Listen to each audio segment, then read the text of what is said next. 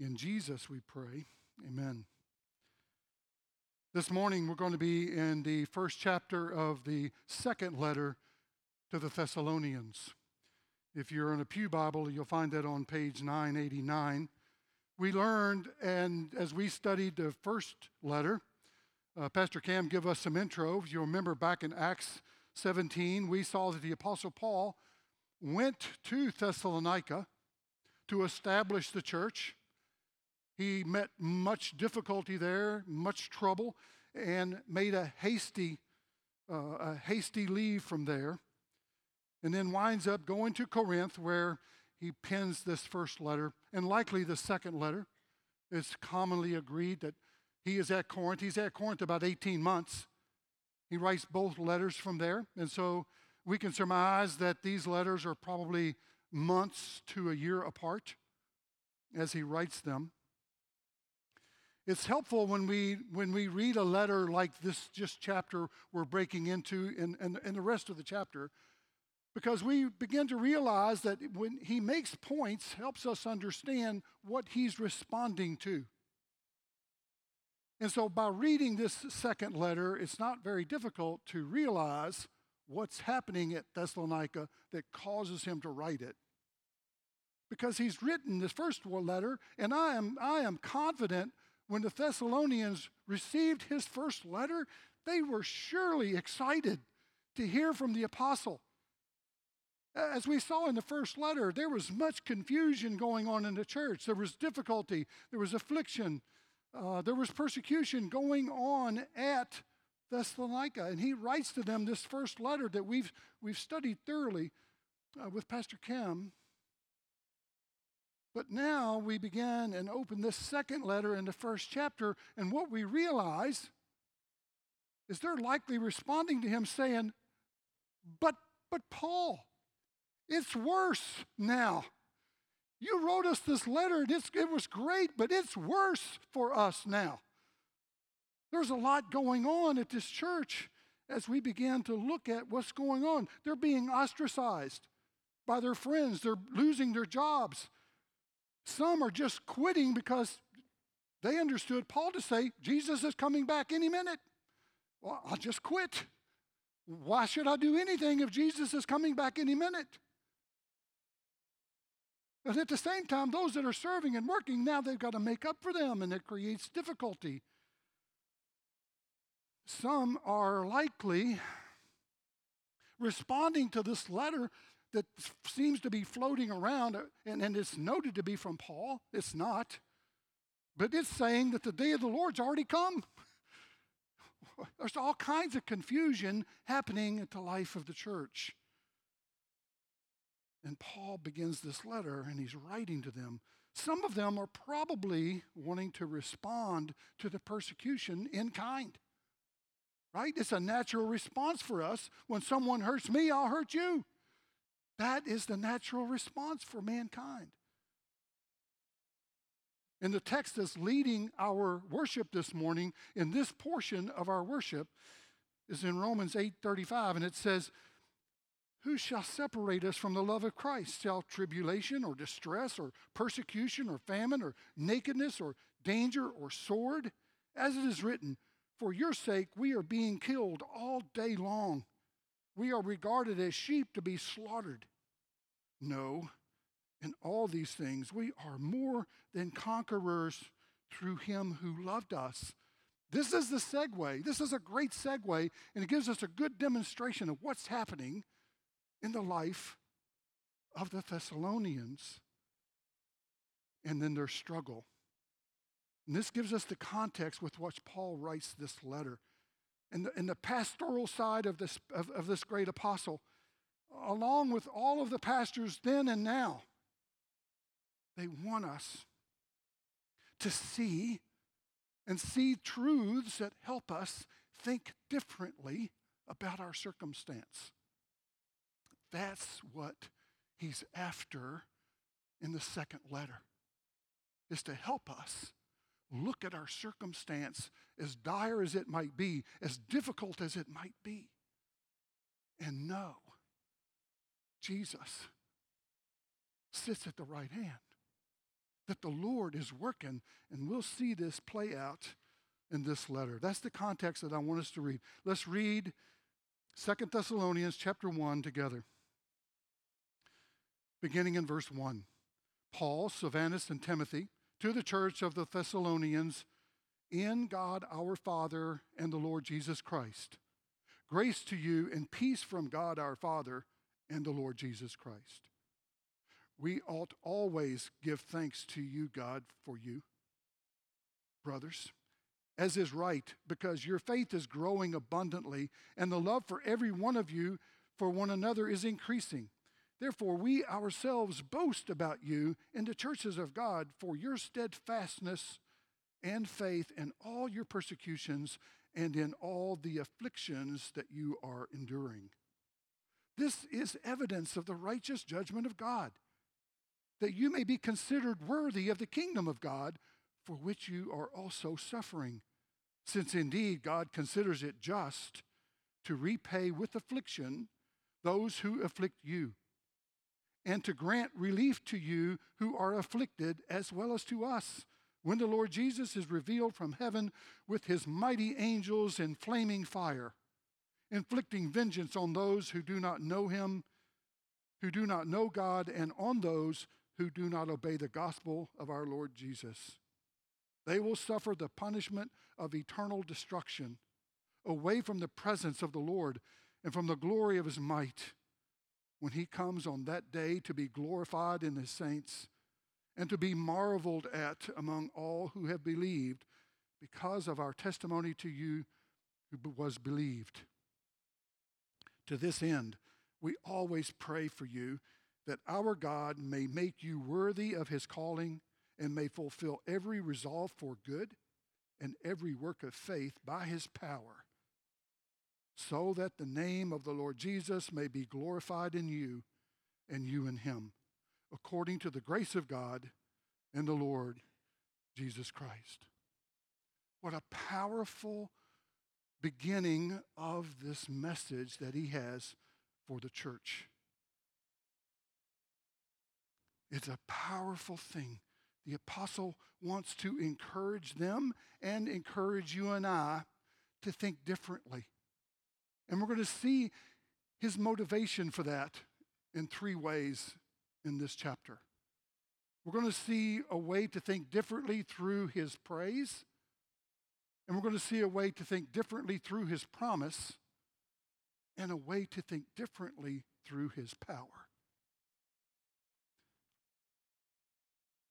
Just a couple of thoughts as before we jump into the body, and that's the very beginning, the very greeting that he sends to them, because it's almost identical to chapter 1:1 of the first letter. When we look at the two, they're very, very similar. But he does give us an addition in this second one that he did not add in this first greeting. In the first letter, 1:1, it ends simply with grace to you and peace. But here in our text, that 2 Thessalonians 2:2, it ends, or chapter 1, verse 2, it ends with grace to you and peace from God our Father and the Lord Jesus Christ. So he says this phrase twice, which is the very beginning of the encouragement to the church, right?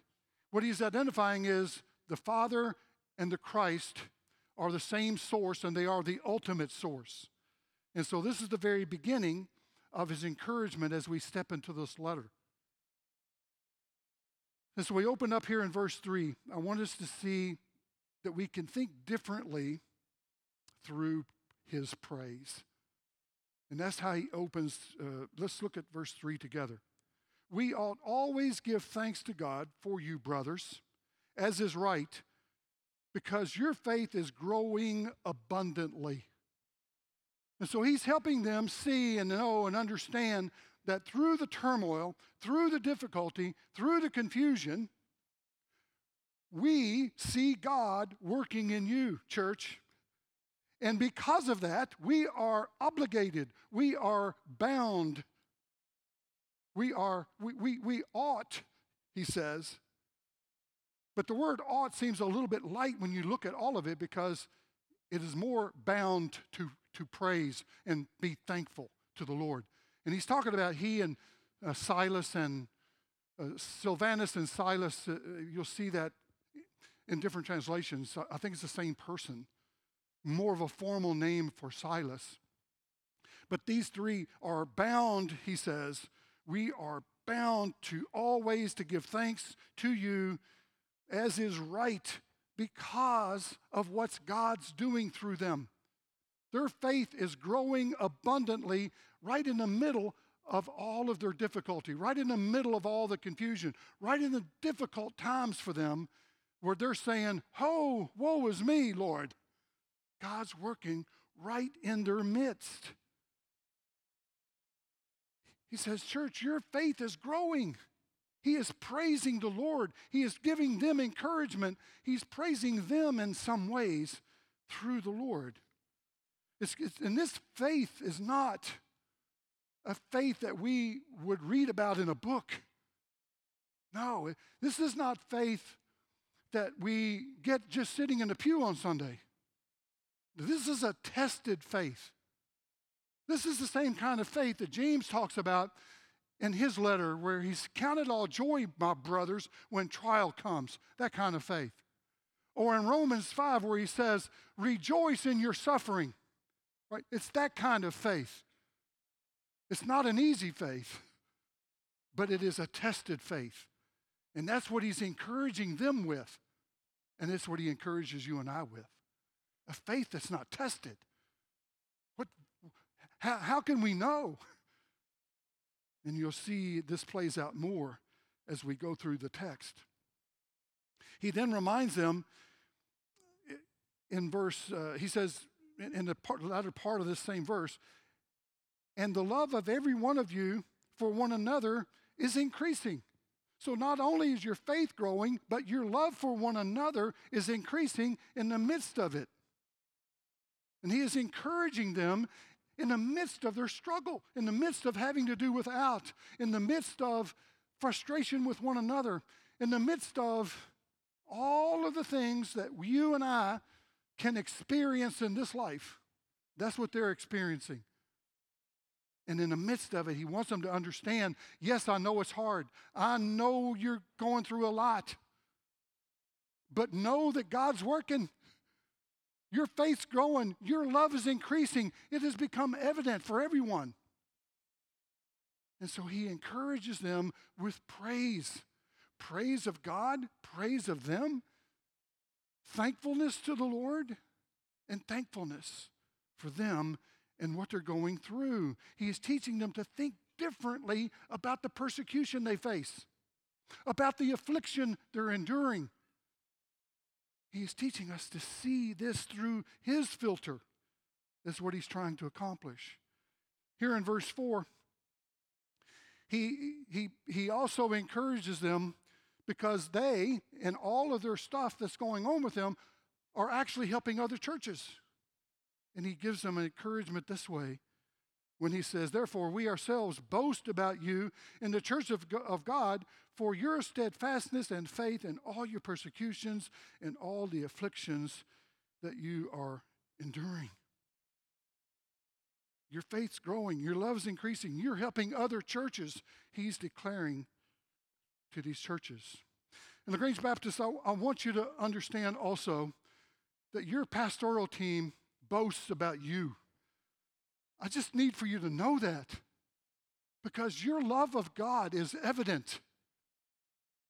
Your love of God is evident through your generosity. Your love of God is evident for your love for one another. Your love of God is evident because you love everyone who comes in this door. Regardless of where they're from, what they're doing, what they look like, you love them. And that's the mark of God on us. Sometimes I get kind of embarrassed because I'm the president of the new network. And sometimes I go to the meetings, by network, I mean network of churches. We've merged three associations into one large network.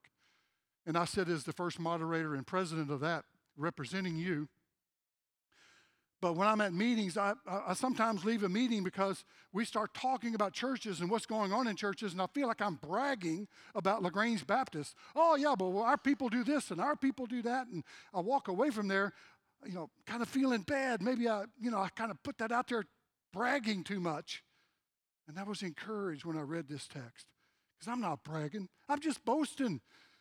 I'm boasting in the Lord, right? That's not bragging. We're just boasting in the Lord. Amen? You bet. I do want to make sure I'm not boasting in you and I as a people.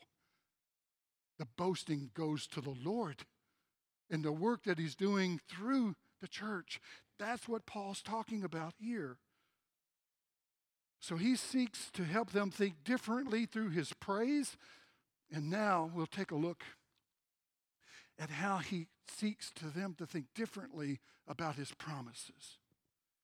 Let's take a look at verse 5. In verse 5, he says, "This is the evidence of the righteous judgment of God, that you may be considered worthy of the kingdom of God, for which you are also suffering." Paul is wanting the church then and now to understand that in the midst of this suffering, he is passing a judgment. Just a sidebar for just a moment. In a previous life, I used to work in heavy highway construction, and I traveled our state a great deal. I was working for Apex Contracting, and I was over the state of Kentucky, so I moved in lots of different arenas. I had a project going in Hayden, Kentucky, and another one in Harlan. And I was traveling back and forth. Those are up in the mountains of eastern Kentucky. One day I was traveling on my way to Harlan from Hayden. A car turned right in front of me. I broadsided that car. I can still see the young lady's face right in the passenger as I slammed into her, going about 50 miles an hour. She was injured significantly, which I regret, of course. But then they sued the company that I worked for, and they sued me personally. I wound up in court in Hayden, Kentucky, a flatlander up in the mountains, nervous, kind of anxious. I knew I was not at fault. But when my attorney leaned over at the table in the courtroom and said, "Do you know the judge, the defendants, and most of the jury were all at a barbecue together yesterday, right?" That really didn't help me feel better. But after 4 days of trial, witnesses, different ones coming, me being defamed over and over and over again, my driving skills being torn apart, and how neglect I was, and all of these things. And then came the judgment. And the judge came declaring me completely innocent of the charges. I just want to tell you, it was a good day. And I felt really good about the judgment. This is what, so there's a judgment here that Paul's talking about, and this judgment's coming to two people groups. And the first people group that he's talking about is the church at Thessalonica. And he is declaring a righteous judgment upon them that is an encouragement. Just let me tell you, it's an encouragement when someone declares you right, especially in the midst of all that you're going through, all of the turmoil, all of the confusion, all of the persecution, all of the affliction, and someone says, "Hey, you're okay. This is right for you."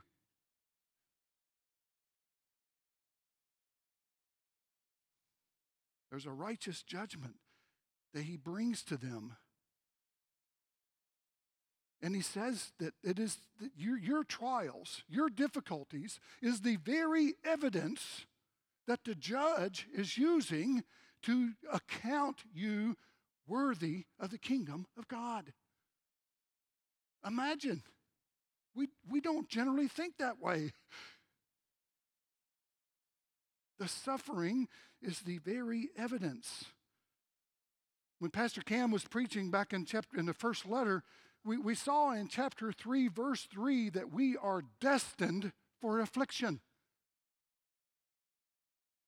We also saw in chapter 5, verse 9, that God has not destined us for his wrath. And so the concept that my affliction is somehow God angry at me is not true. Somehow that my affliction and persecution is God's absence in my life is not true.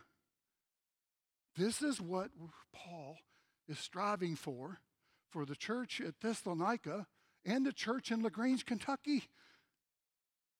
That our difficulties, our circumstances, our affliction, our persecution is not God angry. It is the very evidence that he's using to declare his people worthy. What a glorious way to think about our circumstance. What a glorious way to think about our circumstance. It is the very evidence that God is using to declare us worthy of him. This is a new concept for many. A faith that's being tested by fire. Not a fire of destruction, but a fire of purity. This is a test of faith. This is what James talks about in his letter that I referred to a moment ago. Count it all joy, my brothers, when various trials come your way. Know that the testing of your faith brings about steadfastness. This is the name of our entire series, is steadfastness, holding fast in the midst of what's going on. And the Lord continues to give us the tools, the emotional tools to stand fast. And that's what he's about here in this portion of the letter. Some of the Thessalonians may have been tempted to repay in kind for those that were doing them harm. And now Paul wants to address that as we think about what he's writing here. In verse 6, he says, since indeed God considers it just to repay with affliction those who afflict you, and to grant relief to you who are afflicted as well as to us when the Lord Jesus is revealed. It's an odd thing, I think, for many Christians to think that way, that God's going to seek vengeance on those who bring us harm. A God of love, a God of that we see. It's a Christian idea of this love of God, and it's true. God is love. It is for sure true, but he's also a just God. He is a God of justice. And when the Psalms are filled with writers who declare, pleading with the Lord to deal with my enemies. And now here he's encouraging them. And this is a kind of a step-by-step through this portion of the letter where he is helping the Thessalonians and he's helping you and I on how to respond to those who bring harm or bring accusation or bring any form of persecution against us. And the first step in that rethinking process is he wants us to know, hey, the Lord's got it. You don't have to worry about that. He is going to repay. And this is not unusual for him. It should not surprise us. Because in Genesis 12, he told Abram, right? We are all part of Abram. Those who have faith like Abraham are part of Abraham. And he told Abraham, those who bless you, I will bless. Those who bring you harm, I will curse. This is what he's referring to. When we jump ahead thousands of years, this is what he's referring to. He has a promise to repay with affliction those who afflict them and us, he says. Any frustration about justice, when those who do so seem to be able to do it freely, when they seem to be able to do whatever they want to do, Jesus just said, no, they're in for a wide-eyed accountability. And that accountability is coming in this part of the letter. But he doesn't just tell us about the recompense. He doesn't just tell the Thessalonians that their affliction will be afflicted upon those. He also says you'll get relief when Jesus comes. What an encouraging note that is for you and I. Whatever it is, whatever struggle we have, whatever we're going through, relief is coming when Jesus returns. You say, yeah, but it's so far away. And I get it. But we're not doing this alone. He's with us. He's working out our faith. He's working out our salvation. He's working out our holiness. And he's walking right beside us in the midst of it all. So we're not doing this alone. Now comes a part of this document that is horrific in judgment. Listen to what he writes.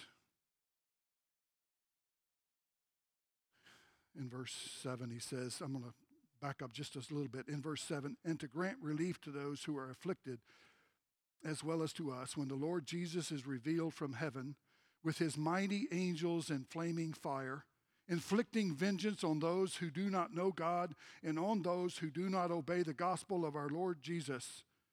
They will suffer the punishment of eternal destruction away from the presence of the Lord and from his glory of his might.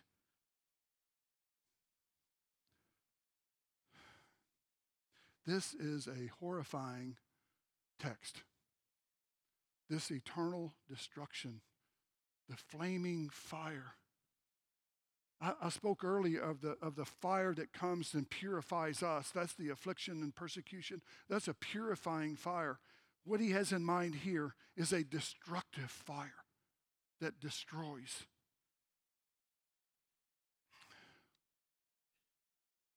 And it is hard as we begin to think that through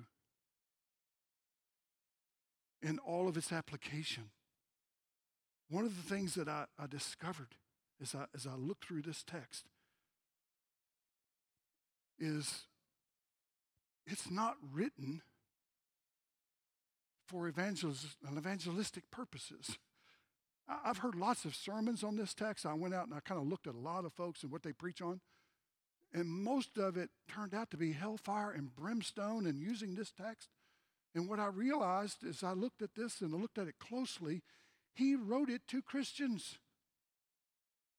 It was not written to be evangelism. It was written to be an encouragement. Well, how does it encourage us when we think of such a horrific thing? He is teaching us how to think differently about those who persecute, those who harm. Do not repay evil for evil. It was in Pastor Ryan's text last week. He has given us this horrific picture of what's coming for anyone who is outside of God, anyone who is not obedient to the gospel, anyone who has afflicted his church or his people. Let me ask you this question. What could a person do to me or to you that would cause us to want this for them? I've been thinking about it all week. I cannot imagine what someone would do to me that would cause me to want this for them. No, the Apostle Paul is helping us see the end result of his powerful, awful justice so that we can be set free to love our enemy, to actually pity one who comes against me to harm me or to hurt me. When I think about what their end result is, oh, please, let me find a way to help you. Not fight back against you, not get defensive of everything you say. This is what the context is written for. that we can love, that we can endure. Now, to be sure, it is a powerful, powerful, frightening text for anyone who does not know God. And if you don't know him, please, you need to hear this text. If you don't know him here in this congregation, or if you don't know him wherever you are in the world, you need to hear this text. I'm going to read it for us one more time. And we'll be granted relief to all who are afflicted as well as to us when the Lord Jesus is revealed from heaven with the mighty angels in flaming fire, inflicting vengeance on those who do not know God and on those who do not obey the gospel of our Lord Jesus. They will suffer the punishment of eternal destruction away from the presence of the Lord, from the glory of his might, when he comes on that day to be glorified in his saints. What could someone do to me that would cause me to want this for them? That's the lesson. That's what he wants us to rethink and how we respond. If you don't know him, this is a message for you. There's destruction coming and permanent separation, and there's no hope. If you don't know him, please turn to him. Turn away from your sin. Confess him with your mouth. Confess Jesus as Lord. Believe in your heart that God raised him from the dead, and you will be saved. Jesus suffered a terrible death to pay the wage of our sin. To be sure, love is the motivator of salvation. And this document demonstrates the punishment if we don't. And Jesus himself uses fear as the motivator also. In Matthew, I think it's in Matthew 10:28, he says, don't fear those who kill the body but cannot kill the soul. Rather, fear him who can destroy both soul and body in hell. If you don't know him, please don't put him to the test. Today is the day. Today you can come to know him. But to just come to stay out of hell is not the right way. We can come because we're afraid, but love is going to be the need for salvation.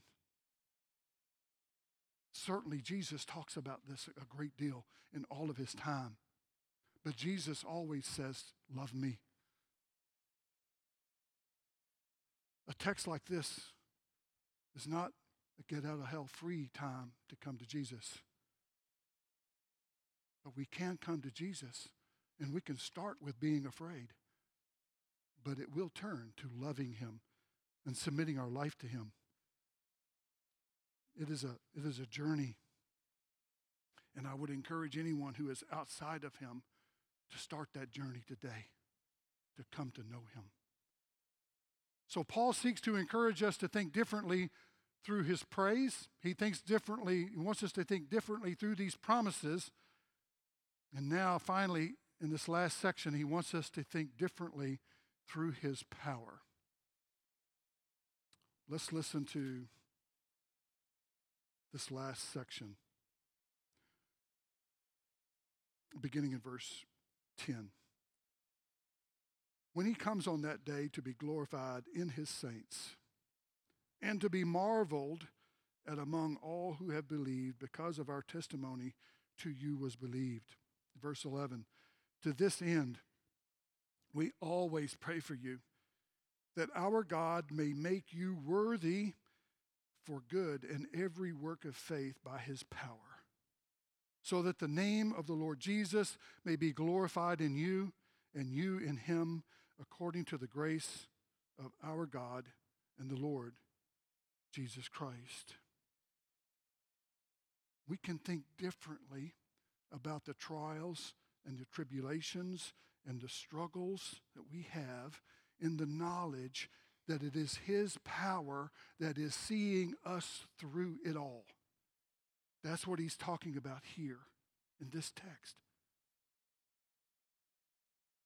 That He, in His calling, may fulfill every resolve for good and every good work of faith by His power. He strengthens our faith. He encourages our faith. He grows it. He works with us and sees us through to the very end. What an encouraging idea that our survival, our endurance, our working through these tribulations and these afflictions and these difficulties, we're never doing it alone, and we cannot fail. That's the most encouraging part of the text. And why can we not fail? Because in verse 12 it says, so that the name of the Lord Jesus may be glorified in you. The name of the Lord Jesus may be glorified in you. God the Father will see that the name of Jesus is glorified. And He will continue to work in us and to teach us and to shape us and to work through even affliction, even persecution, even all of these negative circumstances and the positive ones. Positive circumstances can lead us away from Him as well. So it's not a just negative. It's life. It's life that we all endure. A life that we all struggle through. And He knows that. And He wants us to think differently about these things when we think about praise and these promises and His power. Life was hard for the Thessalonians, and sometimes it's hard for you and I. Paul's pastoral desire, like all pastors then and now, is to help us think differently about the way we live in Christ. That's my hope, is that you and I can begin to think about Christ in us as we have sang, as we have praised. Christ in us can help us endure all things. And we do it united together as the body of Christ. Let's pray.